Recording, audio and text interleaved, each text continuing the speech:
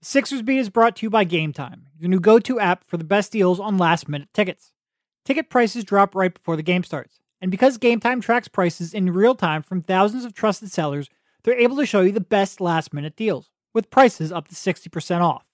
The Sixers return to the Wells Fargo Center on Wednesday to take on the Sacramento Kings, who after a tough start to the season have now won 7 of their last 10 games. With Game Time, you can get in the building with tickets as low as $33. Game Time makes it easy with panoramic seat view photos so you can make an informed decision. And you can check out with just 2 taps, which is less effort than it took to play this podcast. And frankly, it'll be more rewarding than listening to this podcast as well. The Game Time app is simple, quick, and easy to navigate. Download the Game Time app in the Google Play or App Store and score last-minute deals on tickets up to 60% off.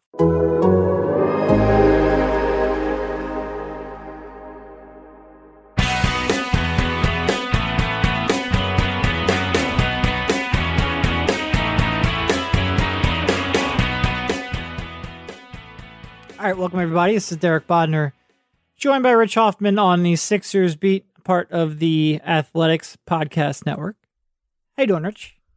I'm good, man. It's almost 2020, so I guess we got to do something about that. We do. The Athletic is having an all-decade blitz where we look at some of the best players, your all-decade team, the best moments, what you really took out of these last 10 years of basketball for your Philadelphia 76ers. I don't know if you remember, but it has been an eventful decade for this franchise. There have been 1 or 2 things that have gone on, and we could have taken this. So we basically did 2 lists here, and Mike is doing a third. But 2 lists between us. One where you sort of did a more straightforward all-decade team, the best players that this franchise has put out on the basketball court. And I sort of went another way where you looked at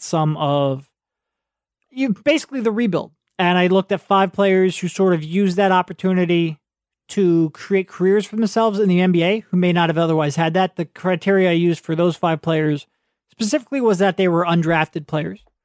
And then 5 players who sort of used the unique situation around the Sixers rebuild to almost become cult heroes in a city that really should have tuned this franchise out, but they were able to make an imprint during that time.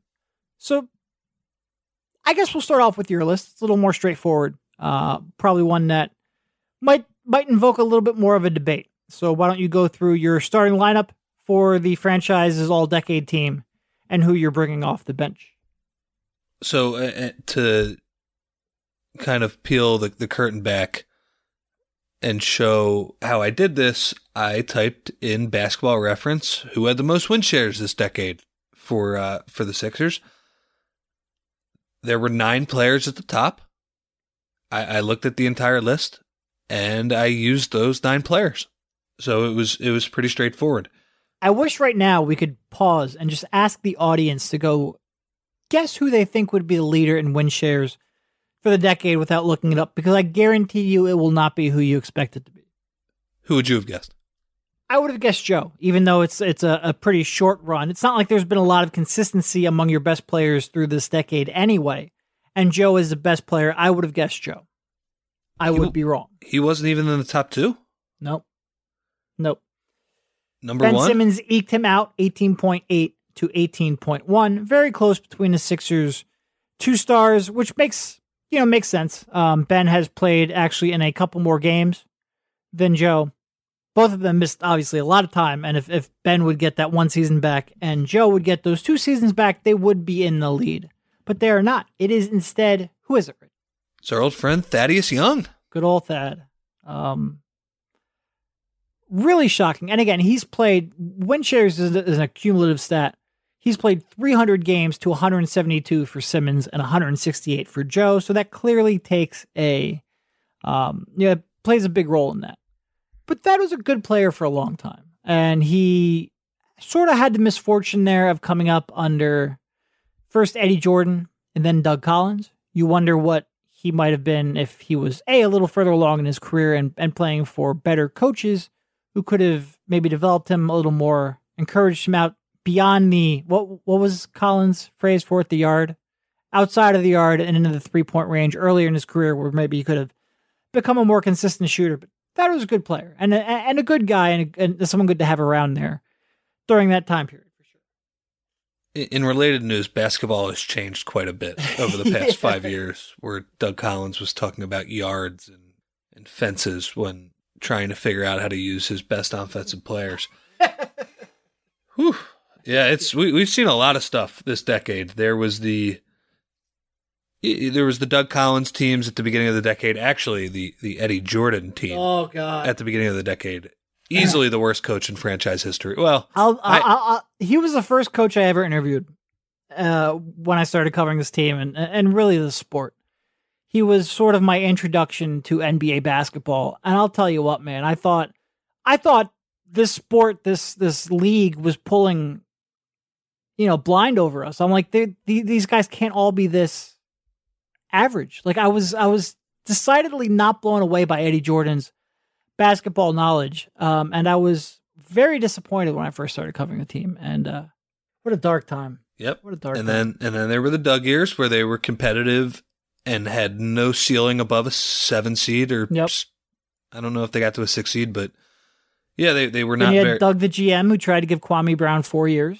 That was arguably as bad of a year as the Eddie Jordan year. That year before Hinkie got here was just dire. They had nothing in the cupboard, and Nick Young, oh my God, that team was awful. And then we were given the process for 3 years, which, as a lot of people know, that's where we got started for the most part.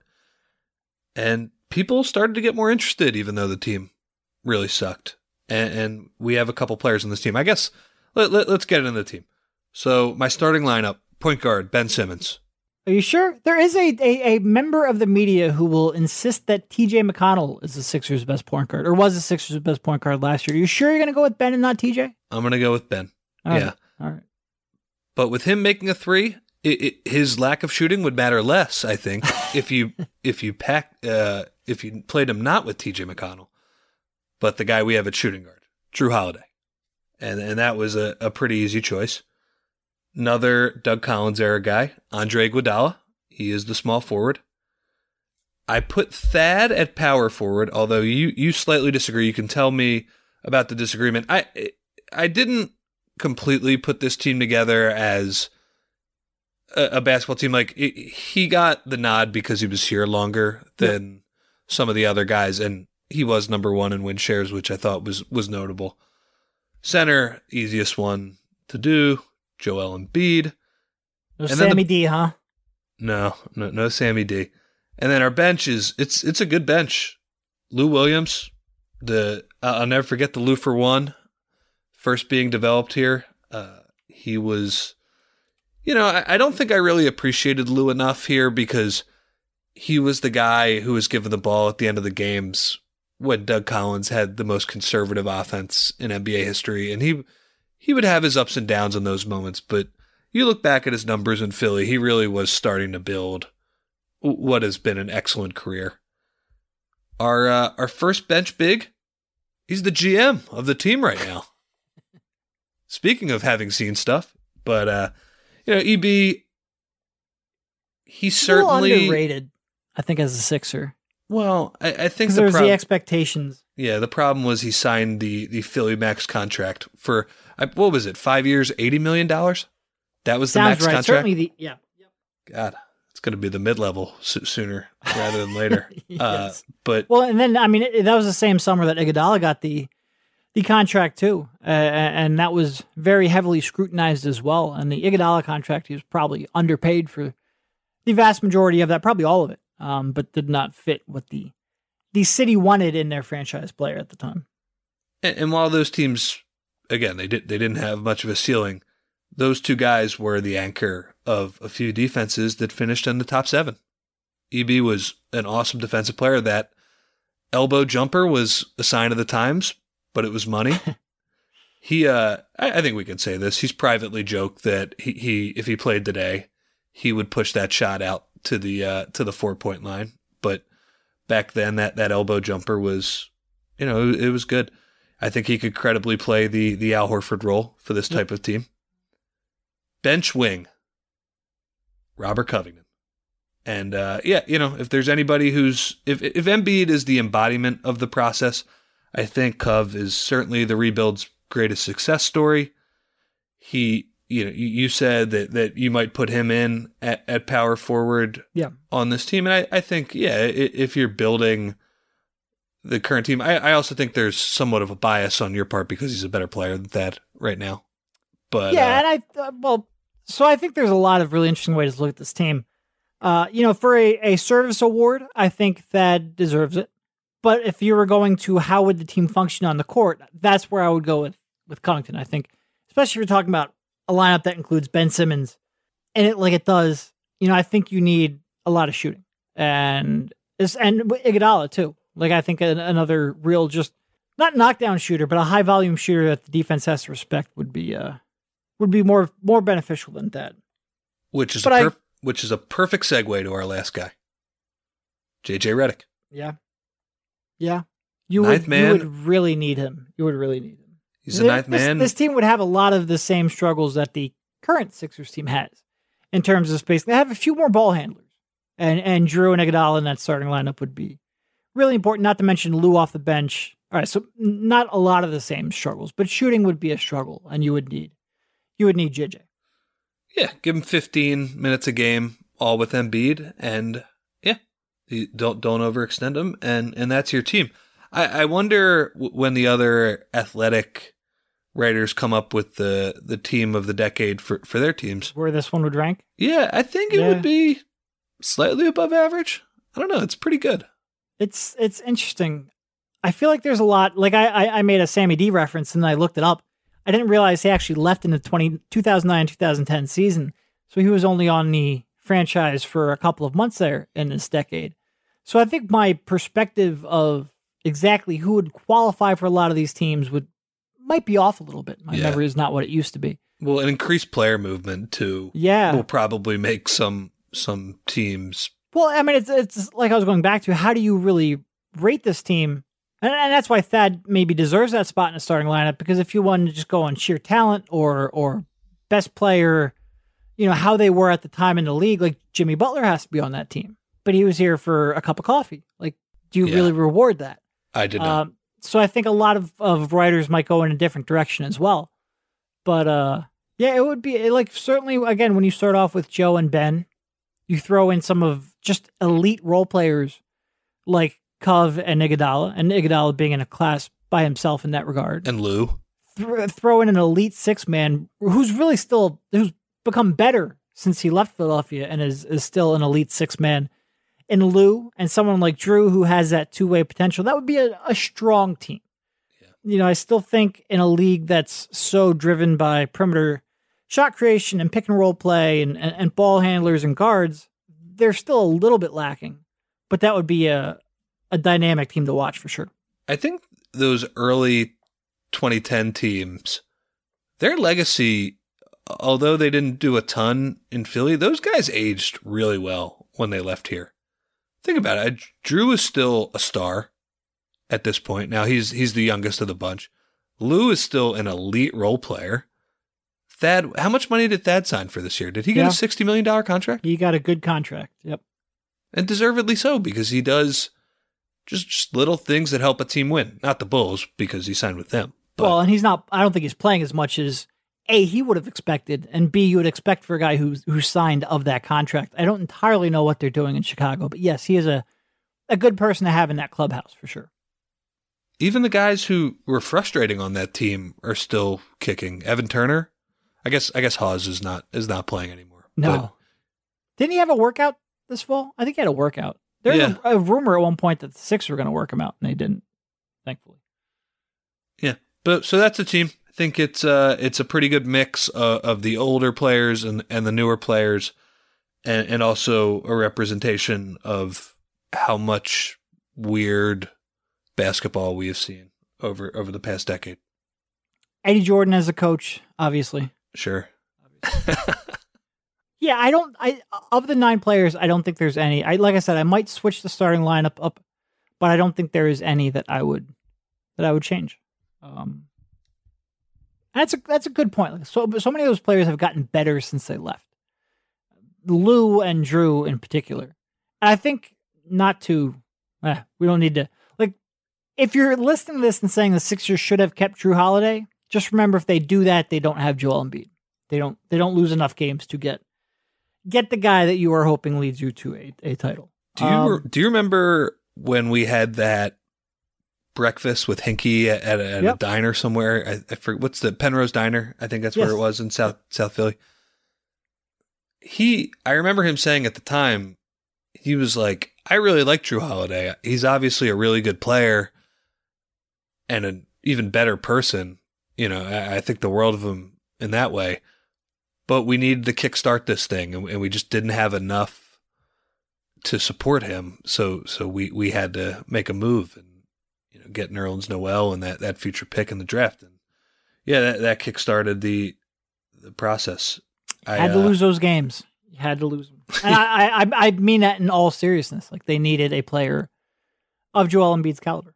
And they have two really good ones, and we'll see what they do from there on out. So I took it a little bit of a different way, focusing in on those 3 years during the Sixers rebuild where they had, hold on, I have the number right in front of me. They went through a total of 53 players over a 3-year span, started 35 players during that 3-year span.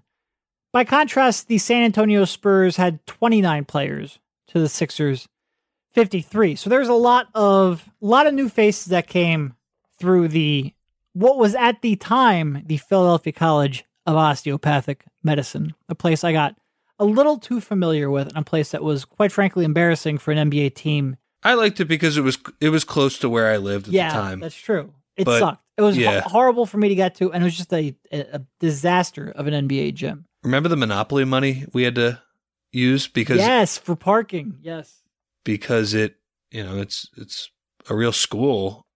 They didn't have ample parking, so you had to park in their garage where you either have to have a pass or you pay. And then our media workroom was a second floor workspace where college students would be playing foosball, and it was just sometimes Sixers coaches too. Yeah. And it's funny, a bunch of those guys are still with the team. Connor Johnson coaches the G League team, Tyler Lashbrook, guys like that. Yeah, I remember that very well.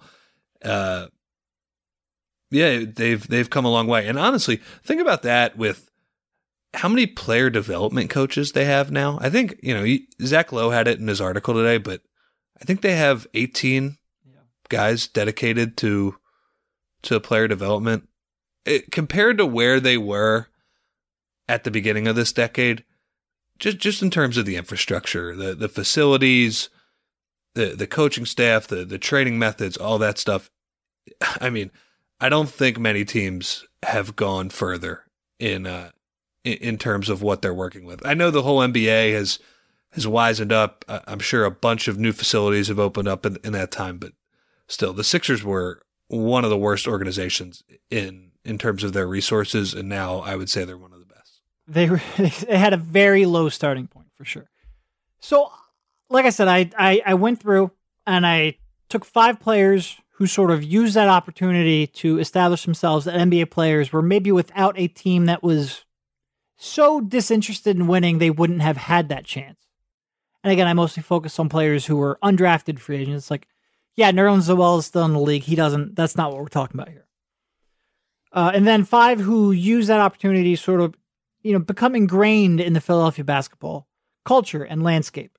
And obviously, in that category, we have to give a shout out to the rights to Ricky Sanchez. I don't want their army of sheep to come at us if we don't mention that. So we'll get that out of the way right there. But for the 5 players who use the opportunity to establish themselves, obviously Covington, you had TJ McConnell, and then a couple more interesting guys. Dwayne Dedmon, Tim Frazier, and Jakar Sampson. I guess we'll just go through each one and sort of our thoughts. I think the most striking thing with Cov to me, he came in, I'll never forget, I was up in New York for that game that he sort of had his coming out party. When, first of all, it was like, oh my God, that's what shooting is.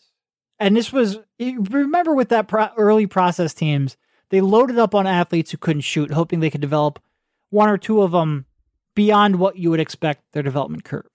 So you had a lot of guys like Jeremy Grant, eventually KJ McDaniels, Tony Roten, Michael Carter-Williams, guys who were athletes who, if they became shooters and if they developed that skill set, could end up being decent. And I think in Jeremy Grant's case, you kind of had proof that that was possible, even though they sort of gave up on him before he fully got there. But then you brought in someone like Cove who could just shoot the lights out of the ball. And it was like, first of all, oh my God, this gets so much easier. Like when you just get a tiny bit of space from one guy, it's easier to run an offense. But then when you look at it, and by the time he left, by the time you traded him for essentially as the primary piece for Jimmy Butler, which just sounds ridiculous when you say it. And especially when you think back to where he was when he came to the franchise. But the fact that when he left, he was known for his defense and one of the league's real best perimeter defenders. And his offense was sort of what frustrated you. It really shows the kind of development he had on that side of the court. Yeah, still is one of the league's best perimeter defenders. I think Cove in the coming years, I don't think it's going to happen in Minnesota, but I think he's going to get traded to somebody and play, obviously not an Iguodala type of role. You can't land on you can't get traded necessarily to the best team in NBA history. Right. I'm pretty sure that's not going to happen to him. But I think he's going to play meaningful minutes for a playoff contender for a few years. And people are going to kind of know him as a playoff guy. And yeah, I agree with you. He was, Brett always talks about how when they first got him, he was just this guy who would jack threes, which, like you said, was a nice change of pace on those teams. But he wasn't a very well-rounded player. No. And then by the end, he, first team all defense. What a success story he was. And just honestly, he was somebody who I wasn't around a ton of these guys. A few of them. I was there for the 10-win season, but some of the earlier guys, he was somebody who obviously stuck around for a few years after the losing and frankly contributed to the team's resurgence. Just a great guy and somebody who I really enjoyed, talking with, and his love of snakes and all of that stuff. He was an amazing success story. A quote from Brett here from December 2014. My challenge is always to him is take this incredible gift you've got, and now I'm going to help you guard. I'm going to scrutinize you, and we're going to pay attention here. We know you can shoot, but can you parlay that to the other side of the ball and contribute? And the bar there was contribute. And they got a lot more than that out of him. Thinking, a lot of times you'll hear the process boil down to, well, they lost games and got high draft picks. And here you took a guy who they signed through, out of what at the time was a D-League. They signed for the veterans minimum, and he became the focal point of a trade for all-star Jimmy Butler, Jimmy Butler right now is probably playing like a top 10 player in the league. And they were able to build a trade package around him based off the fact that they were able to find and develop and then eventually sign, which at that point you got to give some credit to the Colangelo regime and getting him on that contract, which was hugely beneficial.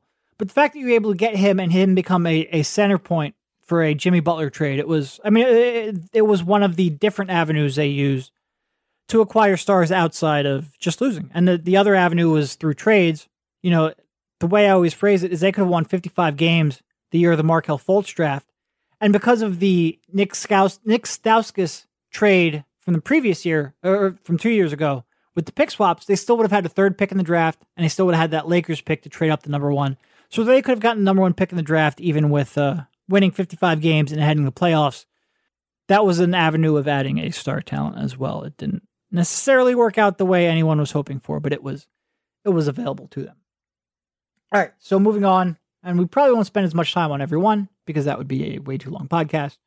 TJ McConnell, the one moment I'll never forget TJ, it was, he came into that camp that year, and he was in a dogfight with Scotty Wilbekin for the last spot, which is funny to think about now. Scotty, I think, is playing, actually, I forget which. He might have been playing for Efes. I think you're right. He's playing on a pretty prominent team over in Europe, playing a pretty big role. But TJ was locked in a dogfight with him. And when they signed him, I'll never forget, he was playing on a summer league team. I'm like, oh, that's Jahlil Okafor's sort of like ball caddy. And that's sort of what I expected TJ McConnell's role.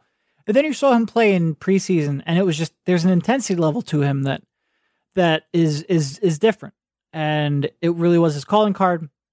But even so, like when he came, I remember it was the day before cuts, or the day of cuts, the last day where you had to trim your roster from 20 to 15. And I'll never forget, each player would go into the coach's office and then come out, and we as media would be standing, probably 50 feet away, basically around center court. And this was at the far side in an office. And the face TJ had when he came out of that coach's office, like bright red, huge smile. And like, as a player like that, you don't want to really celebrate because I'll go back to like Major League. When you open up your locker and you don't have that red tag, you don't want to celebrate because somebody else's career might be ending right down the hallway. You don't want to be too forceful about celebrating, but TJ couldn't hold it back. Like you could just see this was it's seemingly the best moment of his life. And he walked over to us at the media, shook all of our hands, thanked all of us, and he was on cloud 9. And clearly we had nothing to do. Like, quite frankly, I doubt I even wrote about TJ McConnell at the time. We were very focused on whether or not Jahlil Okafor and Nerlens Noel could play together, which maybe looking back on it, we should have been focused on TJ McConnell. Should have been 100% TJ coverage. Yeah. We just happened to be the people closest to TJ at the time that he had. Like I said, it was probably the best moment of his life. And it was something that was very relatable. It was something that I don't think I've ever seen an NBA player really look like before. It was very humanizing in the fact that it was the best moment of his life. Yeah, I think one of the ways you can pay tribute to TJ is that despite the fact that he was not a good fit for this team when it got good, he stuck around for 4 years. And that isn't to say he wasn't an NBA caliber backup point guard, because I believe he was. A really bad fit. Yeah. Just a bad fit. He needed to play with guys who were scorers and shooters. And the Sixers had some shooting, but obviously with a post up big and another point guard who just refused to shoot, he wasn't the best fit in the world. And I think if you go back to that training camp when I was writing about the Wilbekin TJ battle, I think there were some other point guards involved who are not major names. I was writing for Philly Voice at the time. I'm pretty sure I put TJ last on a depth chart of 6, maybe, which goes to show how much I knew. We saw him grow up. We saw him grow out his hair, get married. He was got denied at Xfinity Live. Xfinity Live. It was a lot of fun, and he was there. And I think after last year when he wasn't getting minutes in the playoffs, I think rightfully so, it was a good time to part ways. But yeah, he made to come in as a guy who didn't even make the combine, and also really doesn't have a ton of physical gifts. He's still very quick and very strong, but to not be that big of a guy with, crazy hops or anything like that, and frankly to not be a good shooter and to have that type of impact on the program was very impressive. Yeah. Good story. Good guy. But he's in a better spot right now with the Pacers. Both of those two. The two biggest success stories, I think Hinkie always talked about you were also drafting a person. And that's such a tough part of the pre-draft process, is understanding who they are as people. Well, they went through a lot of guys, and I think you could argue there were some swings and misses on that front, but two of the guys who turned out and punched above their pre-draft weight for sure were also great people. Next one might be the biggest surprise of the list for me. Dwayne Dedmon. He was only here for a 10-day, maybe 2 10 days, I forget. What exactly? What kind of contract did he sign this summer? Oh, he signed a good one. Hold on, I have it not too far from here. He signed this is perfect podcast. A 3-year, $40 million contract. The guy was just floating around here on a 10-day. Yep. Well, and then he went to the Spurs, I think. He went to Orlando and had a couple of really good years then with Atlanta, to where he became a real marketable commodity as a guy who could not only protect the rim, but he shot 38% from 3-point range last year, and 36% the previous year. A guy who came in shooting 50s and 60s from the free throw line really developed that aspect of his game, and he struggled a little bit now in Sacramento. That is a interesting spot for a big man to go to, but he is a guy who has established himself. Now a 30-year-old. He was not entirely young when he got here, and he's now been a few years removed from that. But a complete unknown. And you'd love to kill them for the one that got away, but like, he was Dwayne fucking Dedmon. I had no idea who he was. I had no idea. He didn't show anything in the 11 games he played with the Sixers that would indicate he was going to make this jump. But certainly a guy who has improved by leaps and bounds and made himself into what the NBA needs now in their big men. But just a huge stunner. Yeah, how would they know too when they were trying to develop all these big guys, a couple of whom Dedmon turned out to be better than. But yeah, I don't really care about him. He wasn't here that long. No, he wasn't.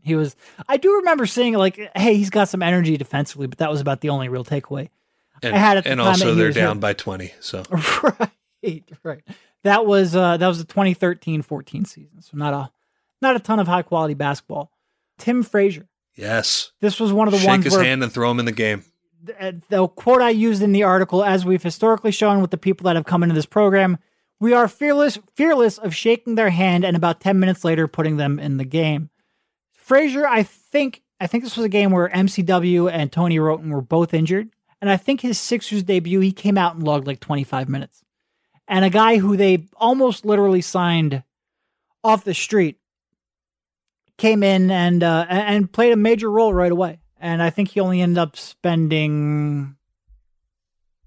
He was another 10-day guy, I think, right? Yeah, sometimes I get him and Larry Drew's. There were so many point guards. There were so many of those freaking small point guards that I'll never remember. He played 6 games with the Sixers in the 2014-15 season. First game, I undersold it. 35 minutes in his what was his NBA debut with the Sixers? That's what I mean. They were signing guys to 10 days and having them log over 30 minutes per game, and then saying goodbye to them. Yep. The only reason I had heard of Tim Frazier before that point was he went to Penn State. That was the only reason I had heard of him. 5 points, 11 assists, 2 steals in 35 minutes in his NBA debut. Obviously went in and had a really good year with New Orleans a couple years ago, established himself sort of as a legitimate backup point guard, still bouncing around in the NBA. Now with Detroit, nothing to write home about. This wasn't a Robert Covington or even a Dwayne Dedmon success story, but the fact that, like I said, they signed him off the street and they played him 35 minutes a game against Boston. Oh my God. I kind of remember that.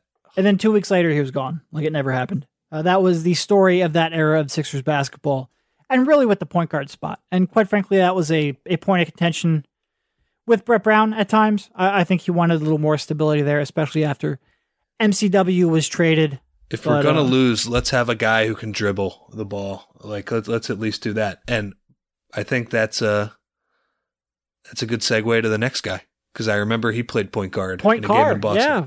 Point Jakar Sampson.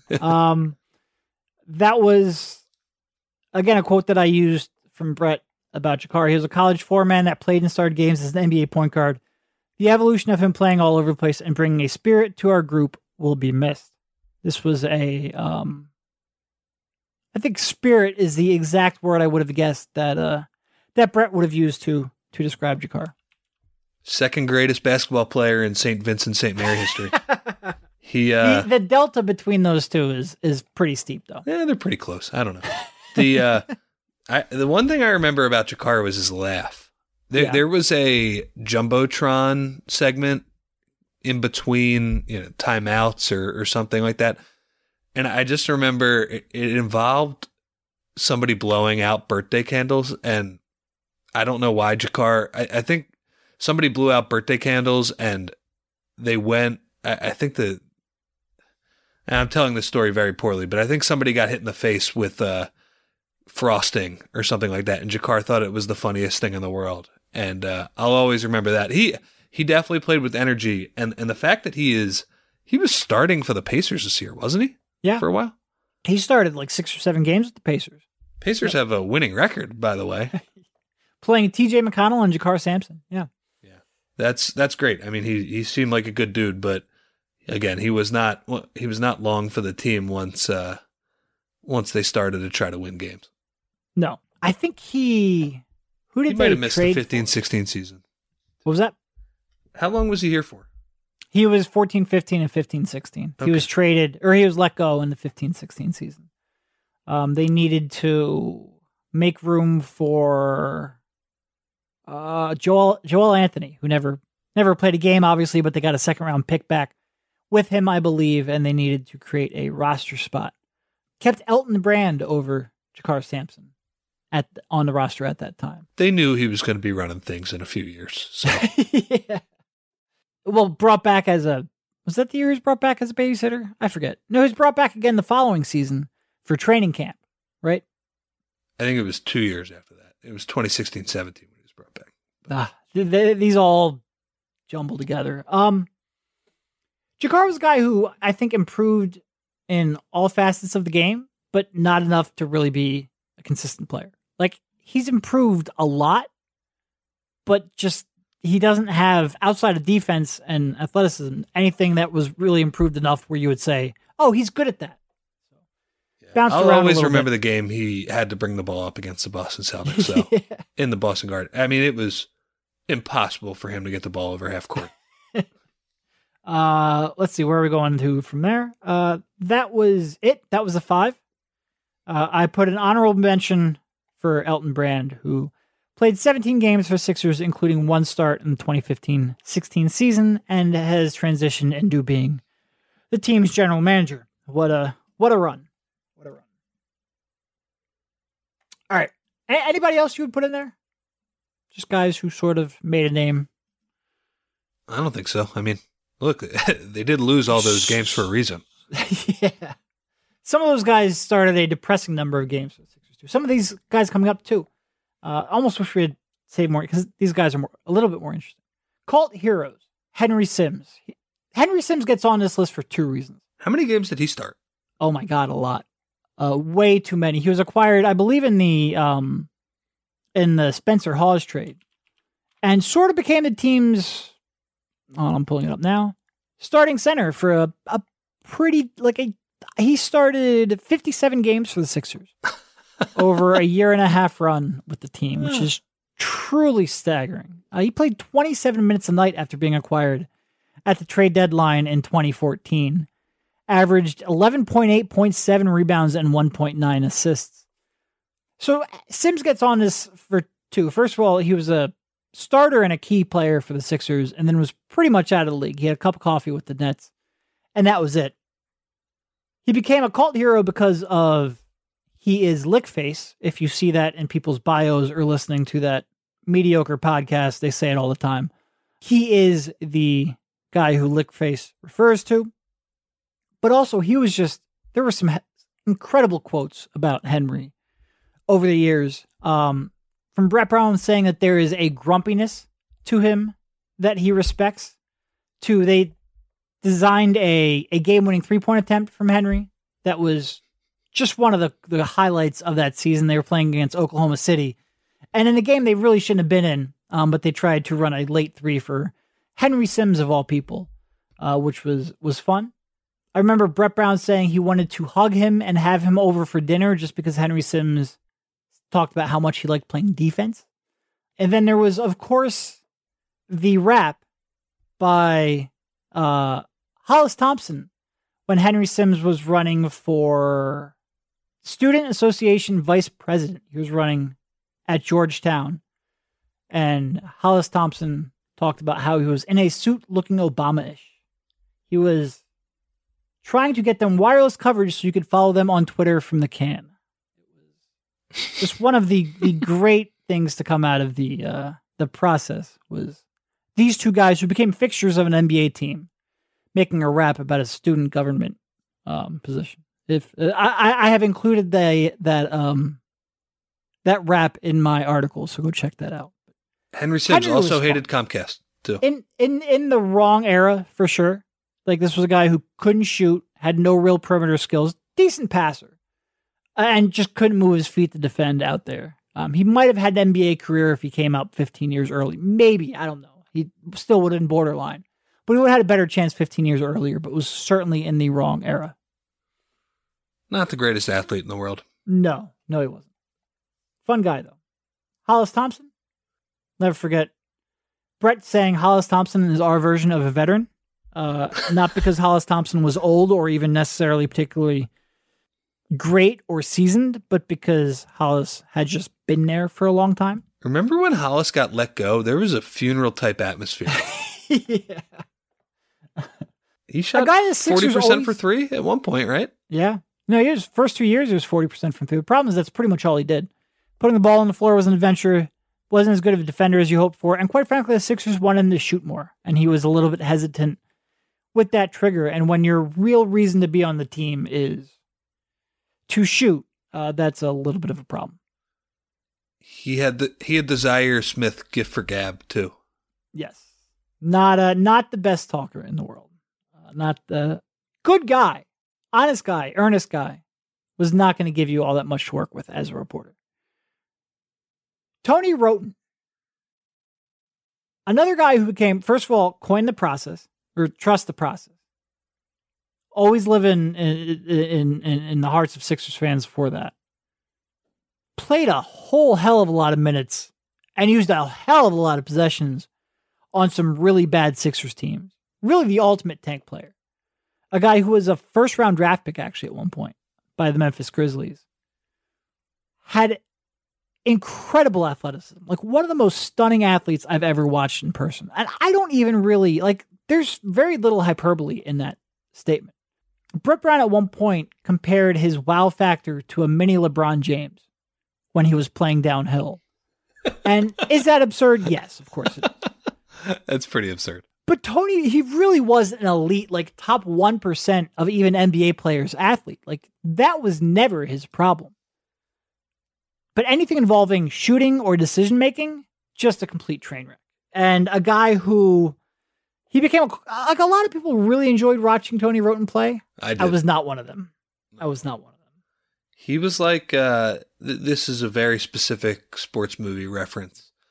But in one of the Mighty Ducks movies, Luis Mendoza, he can't stop. He's like the fastest guy on the ice, but he can't stop. That's what Tony Wroten was, except he never learned how to stop. And yeah, I mean, I just remember some of those floaters would break the backboard. It felt like it was just, but you know what? They had to play somebody at point guard, and I can always say that Tony Wroten was playing his ass off. So credit to him for that.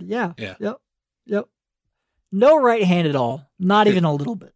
Which isn't always a problem with some guys. Thad didn't have a right hand either. Yeah, with lefties. Manu Ginobili always got to that left hand, but just because of the poor shooting and decision making and passing, it was a problem for him. Some of those passes, man. If you were in the first 20 rows, you better be paying attention. Don't be looking down at your phone. Like MLB when they're putting in those nets. They need to put netting They might have wanted up. to put a net in. Yeah. Furkan Aldemir next up on the list. Why? I mean, he gave us a practice of the Furkan puns. Yeah. Never would have guessed that the Sixers, in terms of Furkans in NBA history, Sixers 2, rest of the NBA 0. That's about all I got to say positive about him. He's set good screens. Well, do you remember? I forget if it was Hollinger or Pelton. I think it was one of those ESPN guys who had a model that used European play and translated it to the NBA. I think it was Pelton. And he said that he thought Aldemir translated well. We watched him play whenever they brought him over in the middle of that year. I watched him play for about 5 minutes and was like, yeah, he can't play. He was just so slow. Yeah. Like cats too. He did like cats. He came over in the middle of the season. I think his Turkish team Galatasaray had some financial issues and got him out of his contract. So there was a lot of excitement over his arrival, but like you said, he stepped foot on the court and I was like, woo. A, he's slow, and B, he can't jump, and not a defender, not a shooter, not a passer, not anything but a screen setter and a rebounder, and that's just not. It was, I mean, when you say we were like, ooh, at that point, Tony Roten was not eliciting that reaction. It was like, okay. Like it, I mean, if you compared it to the current teams, it was pretty jarring. He was not very good, unfortunately. Last up, I had Casper Ware. Just another nameless, faceless point guard the Sixers brought in. Actually has made a really good career out of himself overseas. A lot in Australia. He came over a couple years back for Melbourne United.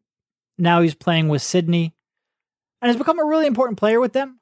But another sort of random NBA point guard that the Sixers signed to a couple of 10-day contracts during the constant point guard churn. And really, he only made the list because pointing out that point guard churn felt like it was noteworthy. He led them to a summer league title. And you know what? Compared to some of these other guys, like, yeah, he did not quite have the size and athleticism to play in the NBA, but that guy was a walking bucket. Yeah. He had some really good moments in summer league, which shouldn't be what you write home about during an era of Sixers basketball, but it was the process years. No, he could shoot. He was too short. Yeah. And didn't have much going to the rim because of that. But he could certainly pull up off the dribble, and he was fun to watch in that setting and has become fun to watch in overseas play.